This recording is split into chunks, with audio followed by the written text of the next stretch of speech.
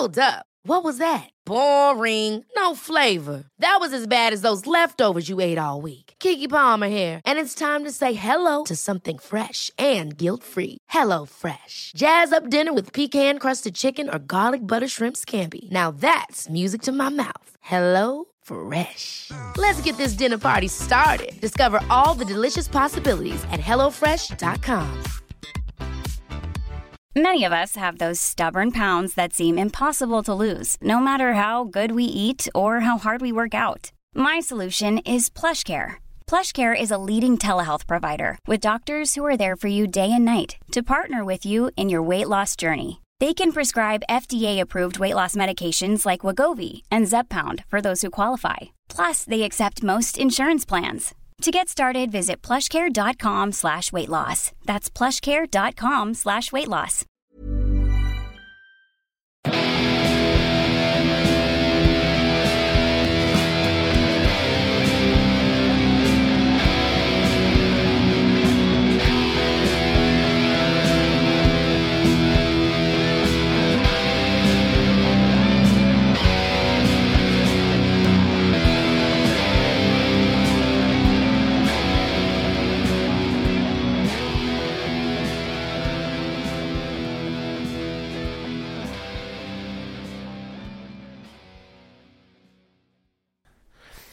Hello, mate.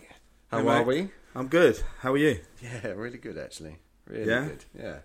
Well, look, you know what? I want to ask you about your holiday, but quickly, I want to thank you. I want to put a thank you out for the listeners so far. I've had a lot of kind of messages, Instagram, and just other friends and people reaching out about the podcast. So I'm really excited, and I just want to do this as a thank you to everyone that's been listening and chiming in and sending me messages. I know you've been getting a few as well. Yeah, it's been really, really good, actually. It's nice. It's good feedback. We've had some really nice positive shares as well. Yeah. And this, and you know, I guess this podcast for Doug and I, it's just a chat. It's two guys chatting, and you know, all the things that we try and bring into our lives that make us feel good, and you know, keep us in good shape, physically and mentally. It's also our weekly check-in, though. It's isn't a it? weekly check-in, so you know, sometimes there's not a lot to talk about. Sometimes there is. I think most of the time there is. But you know, I really do want to thank from the bottom of my heart everyone that's been listening so far, and if we can just ask you to subscribe, like, and importantly review, that would be really, really good. And we welcome as much feedback on messages, email, Instagram. But thank you for listening. Feel free to throw in anything that you feel that you might want us to talk about. But, you know, so far these are the things that, you know, we do. And there's so much we do want to talk about. We probably need to get off talking about psychedelics. We'll bring that back in a little while, but we don't want it to be, you know, all of that. However, Doug, you've been away. All that said. Yeah. So I did, after, you know, rambling on for a little while, I finally booked in a little holiday away. I went across to Paphos in Cyprus. It was delightful. The weather was wonderful. Not a cloud in the sky for 4 days. Lovely. Just so good. Yeah, but I thought it would be a really interesting idea to fill up my supplement pot with some mushrooms and smuggle them into Cyprus. He didn't smuggle them. He pulled them out there. I did. I found someone that was growing them and they were selling them in a kiosk. No, that would just incriminate them in a kiosk. Doug managed to get some mushrooms in Paphos. And yeah, I did a little exploring. I ate a lot. I rested by the sea. I worked out at the gym that was there, and then on one of the days I felt that it was a very good time to just sit by the sea for, I think I must have been there for about 5 hours in the end, and I had some mushrooms before I went out. and I just went and sat by the beach and just watched, eyes closed, meditated, and just had a very good experience. I did forget to put the sun cream on my chest, though. Actually, you know what? Go on. I'm going to go there in a minute because this relates to something we were talking about earlier on. Yeah. So yeah, I forgot, and obviously after a few hours of meditating and going into the sea, I had this beautiful change of colour in my skin. Was it lobster pink? Oh mate, it was so red. I was so sore. I had to wear a baggy shirt so that I didn't have to put a t-shirt on. Shit. No, it was good though. I'm one of these lucky people that burns and tans within like a day. Yeah. I just put some cream on afterwards, and it's fine. But yeah, no, it was really good. We spoke about obviously set and setting quite a lot, and I thought it was just a good place to relax and do some mushrooms and chill. I mean, psychedelics aside, I mean, I think we mentioned it with me going away to Ibiza, but it is just the importance of getting out of the space that you're in. Sometimes getting out of home, getting out of the country, getting out of the city, whatever it is. We're just going to spend some time somewhere else, and again, amongst the sun, plenty of vitamin D. Yeah. We were talking before this, but you had some problems getting out there or coming home, didn't you? Oh, yeah, it was coming home. Yeah, it was. It doesn't really matter. They're probably not listening. the CEO of TUI isn't paying attention to this, but maybe one day he might. I was supposed to be informed that my flight was changed, and I wasn't. So I got to the airport. 2-hour queue. Lots of people being flooded onto one flight instead of separated onto the two like they originally booked, and only to get to the front of the queue, and my flight had been changed. Me and one other lovely lady, she's a doctor for the NHS. She was a wonderful person to meet and spend a few hours getting to know, but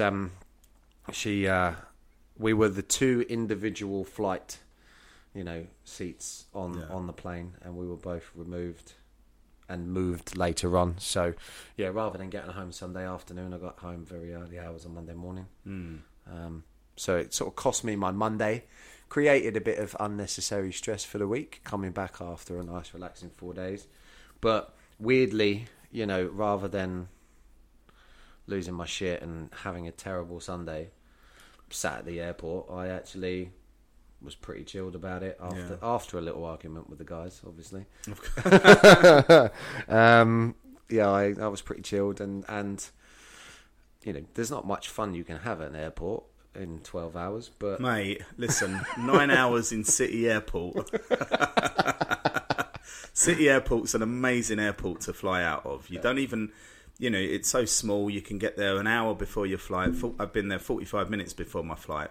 Check in, walk through security, and straight onto the plane. It's so good, and from where I live, it's perfect. Yeah. So when we did the Ibiza thing, it was just like, well, of course I'm going from City Airport. You pay a bit more, but it's just so convenient. It's actually probably what I would pay for a cab there and back to Heathrow or somewhere. You know? So when we did that, it was great. 8 o'clock flight, and then when they cancelled that, the other one wasn't till like 3 in the afternoon. So 9 hours, should be more than that. But in this fucking airport where there's nothing to do because it's so small, there's like 2 shops, that's it, and tiny little shops. And I don't like shopping anyway, so that's not even entertainment. It's a tough one. First world problems, I get that, but you need something to do. These things can backfire. Yeah, I mean, once upon a time there used to be arcade machines in these places. You could at least bring back arcade machines. I think you're thinking of like roadside stops, aren't you? Do you know what I mean? With the little chef and I don't want to throw my money in a slot machine, but put a little Street Fighter arcade machine. That's City Airport's a bit more like business flights, isn't it? So it's a better standard of things, but they just need something, better restaurant, better things to do. Yeah, just like gives something for people to manage the time a little bit more in, cases such as that where they cancel your flight without telling you. I got a £5 credit to use within the airport. That was good. That was good of British Airways. Thank you, guys. That's barely a coffee, but cool. I know. So, rested, not kind of rested? Yeah, no, but I mean, obviously, as with every break that you have, when you come back from being completely chilled for a few days, everything seems far more stressful than it is. The week's been a bit long, but actually, it's no real different to what it was before, and I'm pretty good. Back to the gym. Obviously, I did work out last week, but lots of positive thoughts, lots of targets and aims that I'm excited. The year's going to be quite long. There's a lot there's a lot of finishing projects, I guess, that end by July next year. So I should hopefully be a fully qualified nutritionist by the end of next year. Hotel project will be done. And it will be time to put all of these really good things that have come to a close into a bit of practice. Which I watched this. What's his name? He's the actor. He's in the Creed films. I haven't seen them. My brain's gone dead. I completely forgot what his name was. But it was a thing this morning, and it was quite an interesting clip, and it just basically said people tend to give up right at that moment that they're about to complete something. Because that's the moment of growth. That's the moment that everything gets the hardest and everybody gives up. So, for me, I had a bit of, I wouldn't call it a wobble, but a couple of weeks ago I was like, what the fuck am I doing? There's so much going on. Obviously, I've got the Bahrain trip in a couple of weeks' time. It's right in the middle of my first clinics that I'm supposed to be doing. Oh, by the way, throwing it out there to anyone listening, if you'd like to come to my college at some point this year, and I'll pay for the clinic, it's quite cheap from my side, and have a clinic session with me just to help me pass my course, and also you'll get a free health check, basically. These are case studies you've got to do. These are the case studies I need to do, please let me know. I would appreciate it. I'm technically not supposed to know you, but I know nothing about your health journey in your entire life, then it's not a problem. So that's a hard sell. That's obviously. why I haven't got an invite, because you know me. Although I could use Krista. Yeah, how's that? But so lots of things ending next year, which is actually quite exciting rather than nerve-wracking. Well ready for it, actually. Yeah, I think you're right. I think, there's been countless times when I've been doing something and it's just, towards the completion. But you're also at that point where, things might get harder, but at the same time, you're getting exhausted. You've been doing it for X amount of time. Yeah. And, that last furlong just happens to be it feels so out of grasp. But that year's going to come round. 2 years will be around. You're already, doing it for a year in a professional way. So I always think, or rather, I've tried to make sure that I enjoy the journey now. I enjoy the journey of things, that I don't think that, I want to be here at the end, an expert in everything. I'm just like, look, enjoy what we're doing. The moment I changed my mindset of that, I fucking enjoyed things way more. Do you know what I mean? Yeah. Because, and even like on my shamanic path, I'm on a 4 or 5 year kind of course. It's a thing. And, I'm halfway through it, and I've kind of took a year out this year, for various reasons, but I'll get back on it. But I think when I started, I couldn't wait to finish it, and it's mental. It's like, just enjoy it, because it's those experiences that, are actually going to make you stronger as part of we forget that it's those little experiences that make us the person we're going to be at the end of it. Do you know what I mean? Yeah, absolutely. And I think it's being excited about actually growing, and because for a long time, obviously, I would say, being a chef for the length of time I had, I've worked in places where I've just gone very stagnant. Yeah, and you just kind of like, you lose the will to progress because ultimately you can't be asked. But whereas, you know, I've got things that I want to work towards from getting all of this done, and that is always background motivation. You know, it's recognizing life at the moment and not being able to instantaneously have something, which is, I guess, what we're all so used to. And just work and keep working towards it. You know, you're not gonna make your way up a flight of stairs if you don't start walking up them. No, and it's, you know, for the other part of that, there's something the Japanese do. I feel like I've done this before on this pod, but I've certainly mentioned this a lot. But it's just like perfecting things, not getting so caught up in, you know, where we need to be down the line. It's just or knowing lots of stuff. I find it a lot with chefs where, you know, they'll do a section in a kitchen and then they want to do the next section and then they can't wait to do the next, and it's just like, but you haven't really perfected any of these. Do you know what I mean? No. Like you can do them all, but are you perfect at them? Yes. And you know, it's that thing about kind of sushi chefs. I mean, I don't know if this is true. I've never really looked into it, but I've heard it a bunch of times where, you know, sushi chefs might they spend the first 7 years like washing rice before they're allowed to cook it.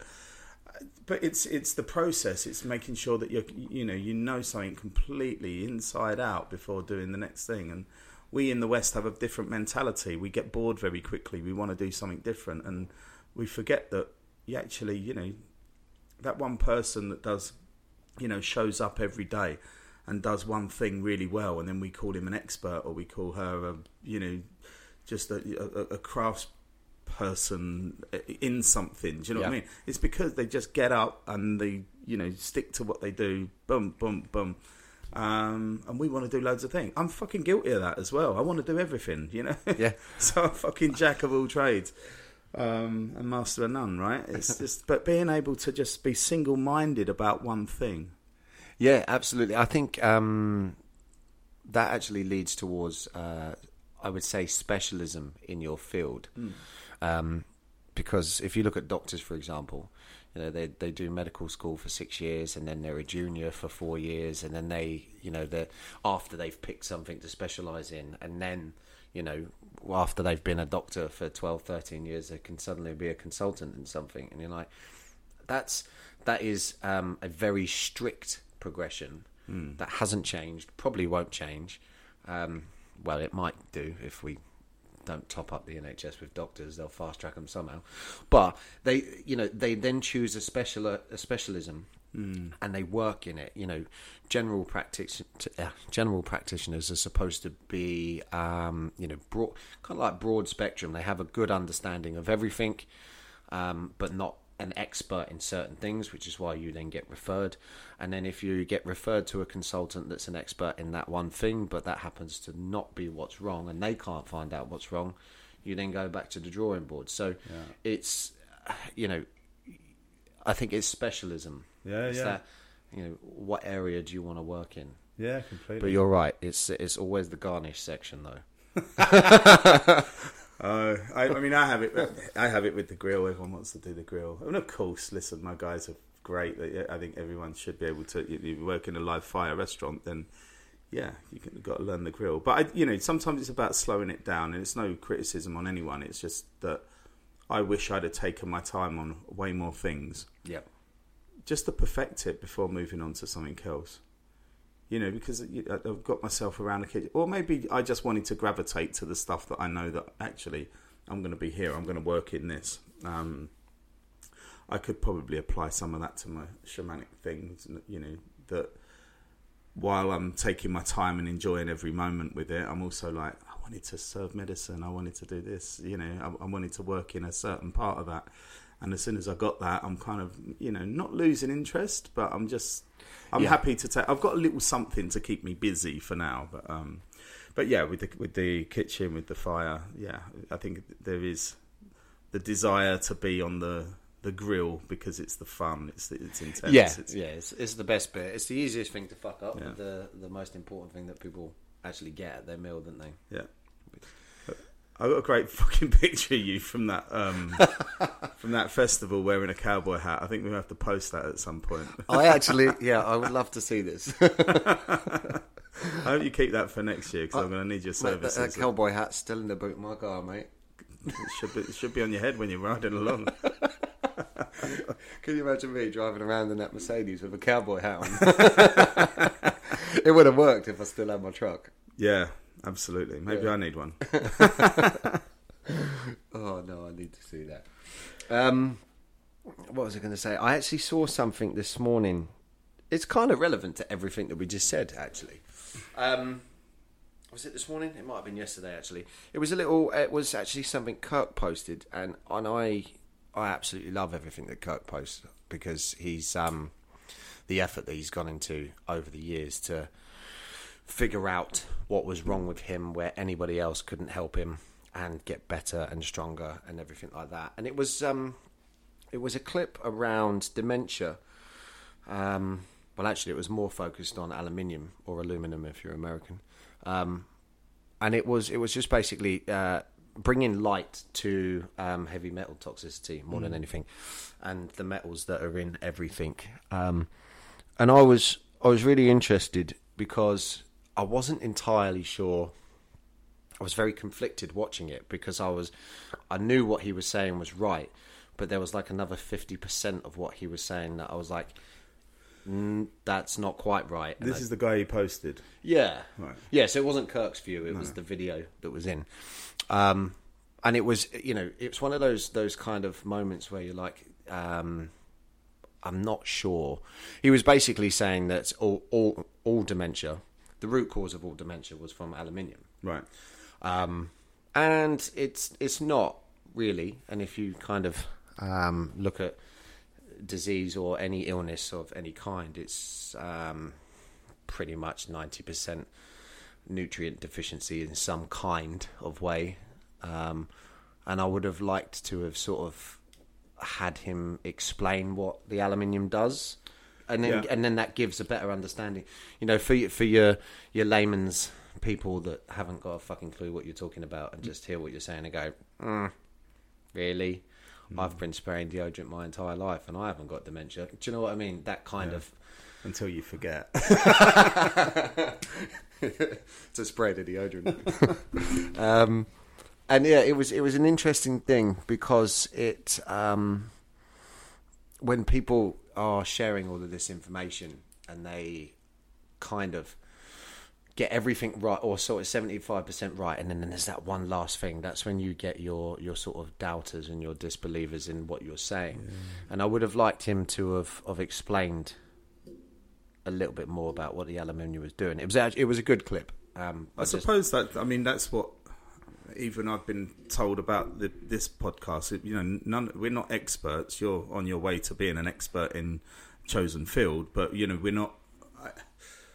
We bring in we talk about those things that we're interested in, and over time we'll get experts in to discuss that because we want to understand more. But when you see posts, and I get what Kirk's posted is something that a certain person has a view about something. I follow lots of different biohackers and people on a certain path. But even while they're, a path that's, steps out of the kind of mainstream paradigm, at the same time, their views can be conflicting. Do you know what I mean? Yeah. And I know I've spoken about this before, but, even with diet's been really important to me over the years, whether it's, when I was fighting, when I was like, working, carby meals were never good for me while I was working, just slow you down. And... through the pandemic, I tried a vegan diet for a few months, completely plant-based, just to see if it would change, certain things within me, and it did for a bit. But I couldn't suppress the fact that I like eating meat, and while the world is in uproar about eating less meat, and I've definitely been part of that conversation. Yeah, I'm also like, no, fucking eat more meat, just eat better meat. And I do. Most of my diet is meat, and these things all circle back to this hunter-gatherer way of life. That 3 years ago, while we were talking about kind of alkaline diets, which, you know, I think there is some truth to it, and, you know, from what I've read from other experts, you know, it has its benefits in healing disease and stuff. But for us, it's always going to come down to evolution. And again, 300,000 years of, you know, Homo sapiens, the biggest part of that until about 12,000 years ago, 10,000 years ago, when we started farming and we stopped hunter-gathering, you know, that's a massive period of our evolution. So our bodies are way used to, I know I've said this before, so I'm not going to go through it. But it is, when you go on a certain path, you start looking at something and you realise that this person's saying that one thing, but then that person's saying another thing. And what it does, it just, you want to learn a little bit more. So I get those snippets, and I hope that this is what, you know, our plan is for this podcast, is that, you know, we put them little snippets out, and then it's for other people to go down the little various rabbit holes to research things themselves. But it is always trying to find stuff that isn't on the mainstream, that isn't necessarily, you know, in a paradigm where we just accept, like we were talking about deodorants, you know, we accept that deodorants, you know, we look at the brands and we go, yeah, it's fine, we've been using them but we haven't, all the kind of stuff that goes into them, we've not evolved to have those things. You know what I mean? And, you know, I stopped using deodorant. Well, I use deodorant. Careful. I stopped using deodorants with heavy metals in quite some time ago. I just use, and it's better for me. There's no smell. My shirts don't get stained. But I use a very simple, I think it's called Salt of the Earth, and it's a simple spray, which is a saline spray. It's salt and water, essentially. And I think I've noticed the difference in energy and a bunch of other things. I say that lightly because there's so many things, whether it's supplements or exercise or diet, there's so many things that contribute to me feeling better. But I'd like to think that, you know, heavy metals, particularly aluminium, we're not supposed to have many of them, but particularly aluminium. Yeah. We've not evolved to have them in there, so let's not get caught up saying something like, I don't know, Sure or Right Guard or any of these links are good for us, because they're fucking not. No, not at all. And the same with fluoride in the toothpaste. Like, I stopped having fluoride in toothpaste. I've got my own kind of beliefs on things, and without being a fucking conspiracy theorist on stuff, I just don't trust enough big brands to have our health. As you know, I don't think it's a concern. Yeah. And so I'm not going to go there, but I think that there are definitely more natural things that we can bring into our lives, things that, you know, do have a proven track record, you know, still being used in the East.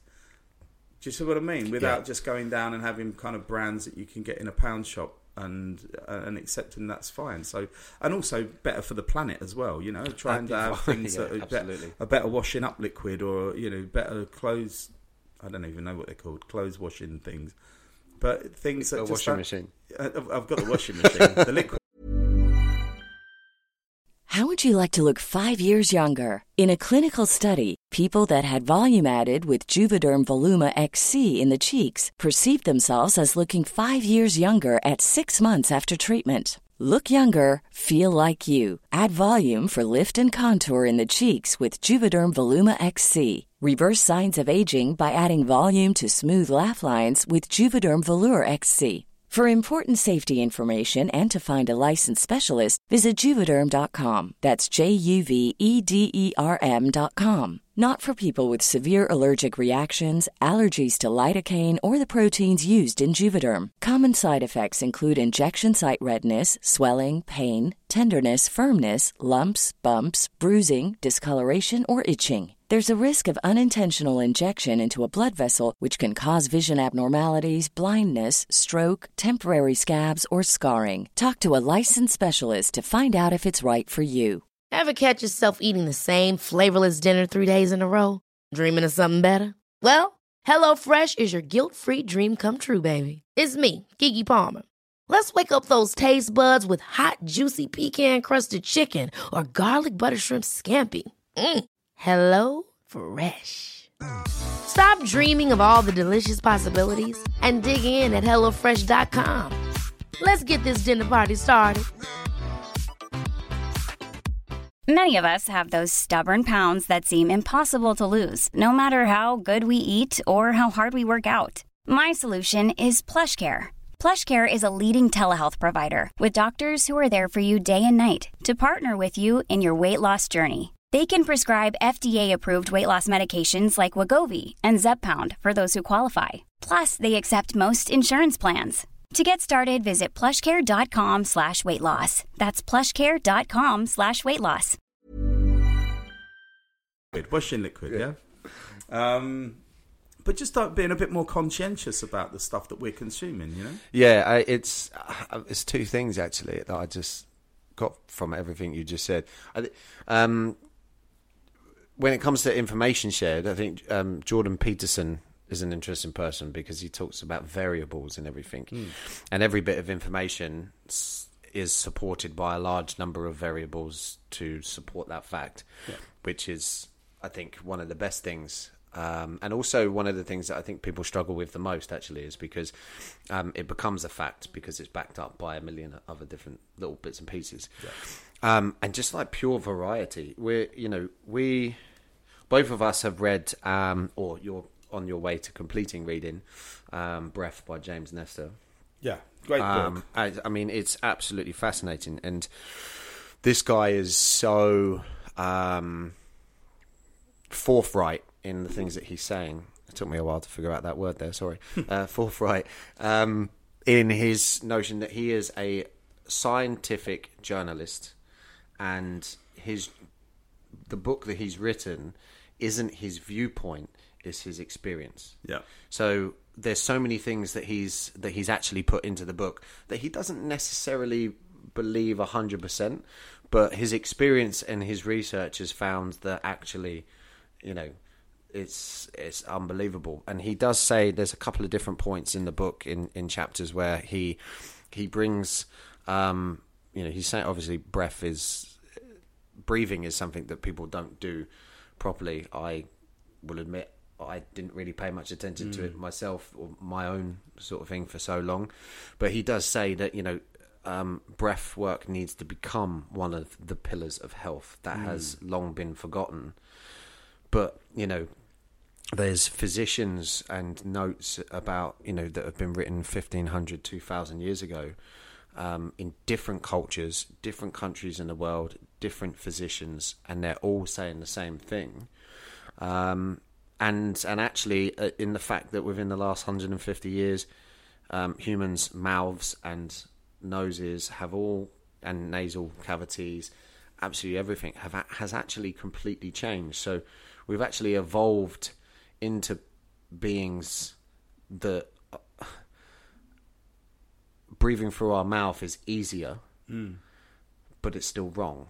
It's interesting because, again, it's part of evolution, but there is there's devolution that happens at the same time. So we're perfect in certain ways, but we're actually not perfect in others. And the body will figure that out at some point, I'm sure. But yeah, you're completely right. As we've made space for a bigger brain, our noses have come forward, our larynx has sunk down. Do you know what I mean? And our jawlines have gotten smaller and pushed back. And even interesting, when food became more kind of mushy, I need to look into that a little bit more. But yeah, I know from reading, again, more hunter-gatherer based books, I've got a couple of interesting ones. Catching Fire is a good one, where it talks about how fire made us human, and it from hominids that would have eaten meat raw and really had to chew it, and would have had a big mouth to do that, strong teeth. And the moment we started cooking food, then it was softer. Our mouths started shrinking then. But even in the 1700s, James Nestor starts talking about how I don't know what, and this is what I do want to look up, what food it was in the 1700s. Maybe it's just more mushy foods. Yeah, I need to actually look at that. But it meant that we started shrinking even more because there was nothing really to challenge our teeth. No. Do you see what I mean? To challenge our jaw. Yeah, and I mean, I would recommend it as a listen. I actually clocked onto it through another podcast listening to, and he was interviewed. And the interesting thing, again, studies that are brought to light for it. You know, we all, on a fundamental level, have an understanding that we breathe in oxygen, and as a byproduct of aerobic respiration, we breathe out carbon dioxide. But this, you know, a large number of studies have shown that what carbon dioxide is doing during that process on its way out is actually vitally important to us. Actually, I think it's saying it's more beneficial than oxygen. So we think we need oxygen to live, and of course we do. Yeah. But it's actually the carbon dioxide that we need more. Yeah, which is fascinating, because that's obviously, again, you know, I suppose when you're at school, you're taught fundamentals, but not on a level of... It's never a deep dive. It's never a deep dive, ever. But, you know, it was something that I didn't know about. And you know, obviously I understood my understanding of, you know, looking into better health over the years has gone with looking at breath work and looking at meditation practices and things like this. But actually then listening to something that's given me a very, very good understanding of the hows and whys and all of that lot has actually made me look into it even more. And I was, you know, I was doing some of these little practices while I was away, and it also made me start thinking about this is something that my nephew could do. You know, his autism is translating into so many anxieties and things at such a ridiculously young age that I'm worried that he's gonna fucking grow up into a bubble and stay in it for his entire life. Yeah. But whereas you know, there's certain bits of the breath work, and this isn't me saying that breathing exercises is going to suddenly cure his autism, because that's not what I'm saying, but it's going to help with the anxieties, it's going to help with the areas of the brain that the breaths go into. I mean, there's one study in the book which I found was absolutely fascinating, that they did a 3-year study on a schizophrenic in a hospital, and was studying everything about them, everything. And they came to the conclusion, just watching them one day, that their breathing was well off. So they taught her to breathe properly, that, you know, through her nose, actually, like how humans are supposed to. And they reduced her hallucinations by like 70% or something. And you're just like, I'm sorry, what? And that's just from oxygen going to the right part of the brain that she was lacking. Wasn't there another study? There was a group of people, and they all had like spinal injuries. They were all bent over, but like proper breathing. Actually, many of them managed to stand up straight, even leaving the hospital. One ended up, I think it was the same study. I might be getting 2 studies wrong, but I think one of them ended up becoming a captain on a ship. Yes, yeah. I mean? It was the emphysema study. Yes. Yeah. So they basically, they didn't obviously remove emphysema from them forever. No, but they were people that were, you know, unable to get up and move. They were all on a ward, an emphysema ward, and you know, there was 2 of them that could barely even get out of their bed without getting out of breath. And, you know, through breath work and you know, teaching them to breathe again, there's people were getting up out of hospital and going, having another life, you know, and you just think fucking little things. You know, when you go back to the, you know, the de-evolution of our faces and everything like that, science is an incredible thing. And obviously it's one thing that, you know, it's only humans that have got it. And if you look at the last 100 years, and the way everything has drastically changed in this world in 100 years, it's amazing. Obviously, with more people on the planet, you've got more people thinking and doing things. But, you know, the fact that you could cure, you know, basically help cure someone's sleep apnea through breath work, or you can take out a load of their nasal cavity and ultimately give a further projection to ill health later on in their life, but cure that thing through a method of operation. It's actually really quite fascinating both ways. Yeah, and I think that's why sometimes when we talk about stepping out of a certain paradigm and looking at, you know, while I believe in Western medicine and, you know, I've seen the effects of a lot of things, it's not the be all and end all of, you know, and rather than going down kind of a, quite aggressive surgeries like that, look around. Is there something else that we're missing out on? And unfortunately, it doesn't always get put in the mainstream view. But you talk about Wim Hof as someone that's an expert on breathing. He's not a doctor, but he's an expert on breathing. So whether it is a change of diet, whether it is a change of like lifestyle, breath work, there's a bunch of different things before you go down the route of having these surgeries. Let's see if we're doing these other things, because I believe the human body can fix itself in so many different ways, but we've got to give it the tools to do that. Do you know what I mean? Yeah, I mean, the term homeostasis is basically the body's way of having optimal health. Yeah. So it will do whatever it possibly can to make sure the inside is working optimally at all times. Yeah. So, and that does that naturally. Obviously, it's our job to... It's kind of like being a business owner at the end of the day, I suppose. It's our job to make sure that the staff have got everything that they need to do their job. And if you don't provide the right tools, then it's going to be pretty lackluster effort going in, and not a lot's going to get done. And that's the same in the body. We deprive ourselves of a huge amount of nutrients because we have a lot of ease in our life. We can't be bothered to do certain things, or we don't really think it's necessary, because you can ultimately go to the doctor and still live to 80, 90 years old with a load of medication, and not be healthy. Yeah. And you're fine. I think that's the difference, isn't it? It's whether you want to live to 90 comfortably, or you want to live to 90 and have someone wiping your ass for you. Do you know what? One of those big things on that is movement. Again, I know I've talked about it, but the importance of kind of sitting on the floor and doing, not getting caught up in comfy sofas or comfy beds. It's like, be comfortable with being uncomfortable. And the more we're on the floor, the more we're moving around like a child at play. Do you know what I mean?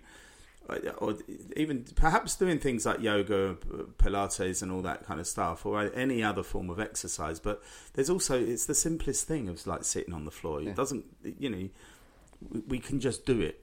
And the more we do that, if we can go into our old age, then because it is uncomfortable, we can't sit still for too long. And then we're keeping our bodies moving. And that, to me, again, my opinion based on what I read and what I experience, but I think that is the key. Yeah. You don't have to do all this exercise. You just need to sit on the floor and move a bit. I'll back that up. If anybody's out there interested, the Blue Zones study and research has been documented. It's now a documentary on Netflix. Yeah. And one of the fundamental things that they have isolated as a reason for the longevity of their life is movement. And when they're studying the people in Okinawa, you've got 100-year-old Japanese women and men sitting on their knees on the floor, getting up and down.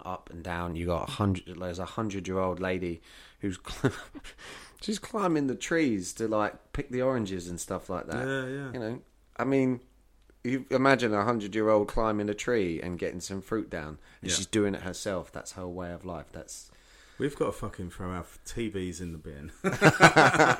Get rid of your TVs. After you've watched the Blue Zone study on Netflix. Is that?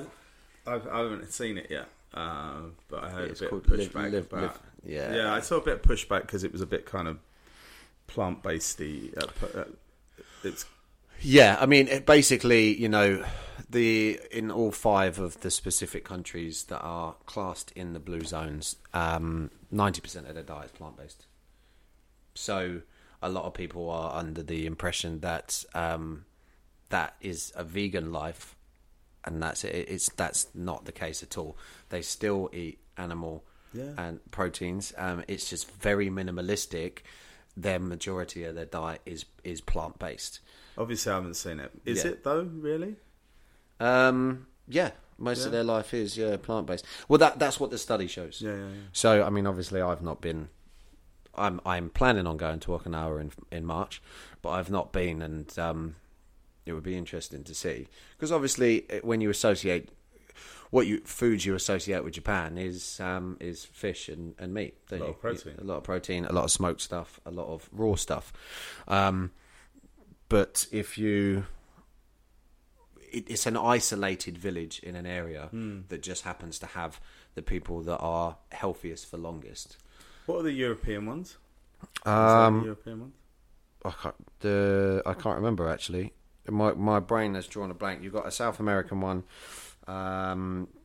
Most of them are Asian. You've got Central Asian, Eastern Asian, Himalayan.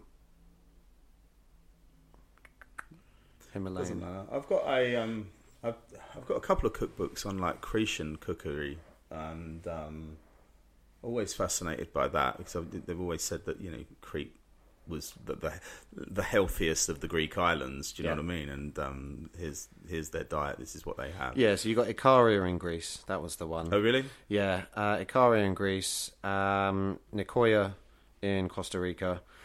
Loma Linda in California, which really confuses people. Where? Loma Linda in California. Right. Yeah. It's completely out there. Okay. And then you've got there's a region in Sardinia, Okinawa and Ikaria. They are the 5 blue zone areas. Right. I'm going to watch this and make my own mind up. While we talk about diet, though, I've lost about 5 kilos in the last 2 weeks since I got back from my boofer. Yeah. Because I did eat my fucking body weight in ham on. And far too much bread. I don't really eat bread, but I had far too much bread. And anyway, I got on, Crystal put me onto this Noom app. Oh, yeah. And she's done well. She's lost a lot of weight. And I've never looked at counting calories. And I don't fully subscribe to this, but here's my thing. Yep. I eat fairly high protein. When I've been training, I'll go high protein. Carbs, the body needs carbs, but I just try and do them like once, twice a week, just to keep the metabolism going. But, if I've ever needed to shift weight for whatever reason, then I just go on a fucking pure protein diet, nothing but protein. Do that for a week. And, you go into ketosis and that kind of stuff. It's not a keto diet. It's Dukan, I think, was the original name behind it. Although people have done this for years, way before him. But yeah, it was the Dukan diet. And anyway, this has worked for me over the years for various reasons. So I've always known if I, overindulge and then I need to strip back, then high protein and that's it. It's not a sustainable diet in the long term, and you need to drink a lot of water and bits and pieces. But now I've got a decent balanced diet. Why I'm saying all that is that this Noom thing it's really about focusing on calories. It's saying that all foods are available, but just watch where you're having them and what you're eating. So I've never looked at calories. I don't care. As a chef, it also frustrates me about calories being introduced to menus. But do you know what? I think that the app has allowed me to look at what I'm eating and just be a bit more aware of it, because we can go down times when particularly me, I fucking love food. I love eating. And yesterday I fucking overate, and I put a bit of weight back on overnight, and it's, you're always fluctuating as you go up and down anyway. But, I'm aware more now that I'm like, yeah, I had a fucking carby one yesterday, and I had a Five Guys burger, and I had some fries, and, again, doesn't really fit in the seed oil thing, but I was just like, I'm tired this week, Yeah. And I'm going to make bad choices because of being tired. So that's where I went with it. So all these things relate. But then, I weighed myself this morning and put a bit of weight back on. And I'm like, okay, well, look, I was doing well for the last 2 weeks. I want to get back to that. And I don't want the tiredness to get in the way. I just was fucking exhausted. So we get back on the path. But again, it's using an app. It's using something that's a routine again. Weighing myself every morning and I'm aware of what I'm eating. Yep. And then, come lunch today, I'll have a choice. Do I start using tired as an excuse and go, right, I need some comfort? Or do I go, actually, I was a bit unhappy about when I weighed myself. So do I want to get back on track with that? And I know that will be the decision I make. It will be like, let's eat something better that fits in with what they're saying. I mean, they're still saying I've got about 2,500 calories, which is a fucking lot, you know. There are some days where I don't eat anything, and that's not good either, because there's a weight loss zone, at least 13. For me, a person my size, it's like, well, you need at least 1,300 to 2,600. That's my window for weight loss. And, you know, there's an awareness, and I can see the difference. So while, yeah, I'm not the type of person that fixates on calories, I'd sooner look at what I'm eating and try and avoid the carbs and avoid the bread. And I don't drink, so that's fine. So I'm not like boozing. But just the awareness has really, really helped in the last 2 weeks. Yeah, I mean, I will say it's difficult with calories, because calories are the association with weight that people have had for fucking X amount of time. I mean, you know, one of the things that they've proven is that the nutritional information on the back of packaging has not changed in 50 years, but what they have proven is that that's basically wrong. Calories are an interesting thing, because you can have 400 grams of peanuts and you can have 400 grams of ground peanuts. It's the same weight. It does completely different things to the body. Calories is a unit of energy. Yeah. So it's the amount of energy that your body is producing and using. So quantifying that with weight loss can be quite difficult when you solely focus on calories. Yeah. Because you're focusing on an amount of energy that you're giving to your body, as opposed to, you know, what you're actually consuming. Yeah. You know, it's you will lose weight on a calorie deficit. Of course you will. Yeah. But that will stop, because your body will then learn to function on that amount of energy. Sure. It wants to retain it because it thinks there's something wrong. There's a lack of food. Our bodies are unbelievably clever, completely autonomous, and it will get used to a situation very quickly. So if you go from having 2,000 calories a day to 1,800, it will learn to live off of 1,800 calories, and that's just what it's going to do. So you'll lose a little bit of weight, and then you'll just stop. It's about picking those foods to match those calories. Yeah. You know, some people think, oh, it's all right, I can have that brownie because that brownie is 200 calories, and not have, you know, 80 grams of carrots and 30 grams of hummus, and have exactly the same amount of calories, but you've got more food, a load of vitamins and nutrients in one thing, and then you've just got a fuck ton of sugar. And well, that's the thing as well. I mean, you know, if I eat a steak or just a plain burger patty, then it's telling me, like, you know, I'm in the red zone, like, you know, orange or whatever the colour it is. But I'm like, but that's the stuff that I will, you know, that's the good stuff. To me, that is way better than it's telling me a yellow food is something like, like a brownie. It's just like, that makes no sense. No. I think, yes, to say, so I don't necessarily subscribe to that. I don't at all, really. But being more aware of what I'm eating and how many kind of the things I'm putting into my day, I will challenge a few bits. But I like having that routine, because there's, you know, I'm a busy guy, and there's so many times that while I try and eat, you know, healthy to some extent, there are just times when you're busy and you forget to eat, or there's, you know, you just shove it all in at the wrong time. Because again, you know, I try not to eat after 8 o'clock at night. It's always been important. But, you know, I'm in bed early as well. So actually I need to bring that way more forward. Yeah. I need to bring that to about 6 o'clock. Yeah. I mean, the reality is you need to stop eating 3 to 4 hours before you go to bed. Because the last thing that your body needs, and this is something that I learned I say a long time ago now, probably about 7-8 years ago as a chef, I learned that I seriously needed to stop eating when I got home.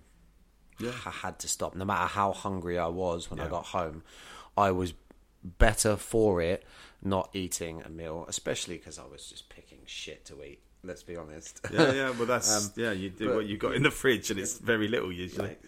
It immediately stops with the need for Gaviscons and all of that stuff, which is seriously bad for you. You know, and you're just finding you're functioning better, and it's the sleep. Your body rest time. That's what sleep's for. Is for rest. Your body wants to just finish getting rid of all of the shit that it has built up throughout the day. so that you can excrete it, in the morning. And it doesn't need to be using extra energy trying to break down a load of food that you should have stopped eating 4 hours ago. I remember going out one night, having a late night steak at Hawksmoor, and I felt so hungover the next day.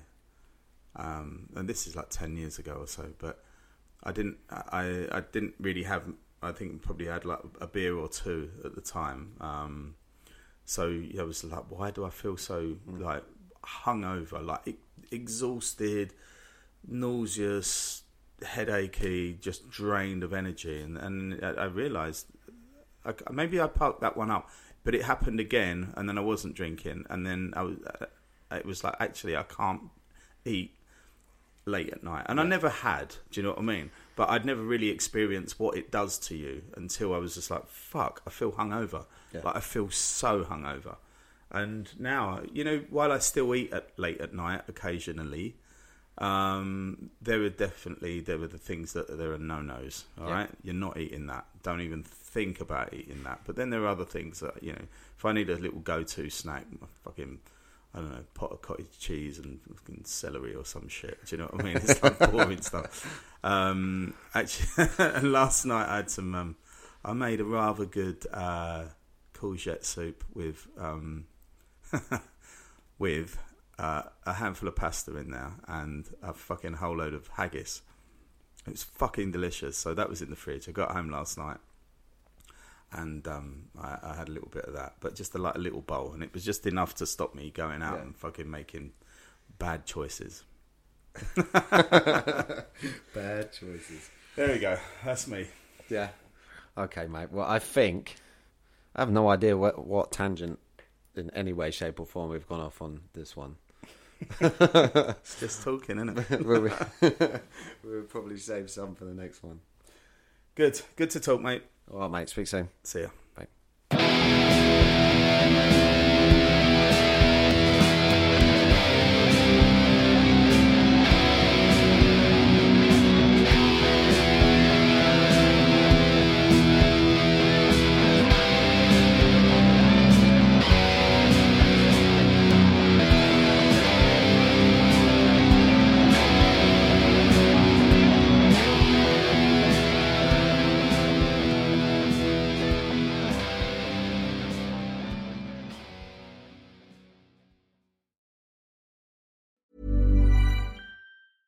Imagine the softest sheets you've ever felt. Now imagine them getting even softer over time. That's what you'll feel with Boll & Branch's organic cotton sheets. In a recent customer survey, 96% replied that Boll & Branch sheets get softer with every wash. Start getting your best night's sleep in these sheets that get softer and softer for years to come. Try their sheets with a 30-night guarantee. Plus, get 15% off your first order at BollandBranch.com. Code BUTTERY. Exclusions apply. See site for details.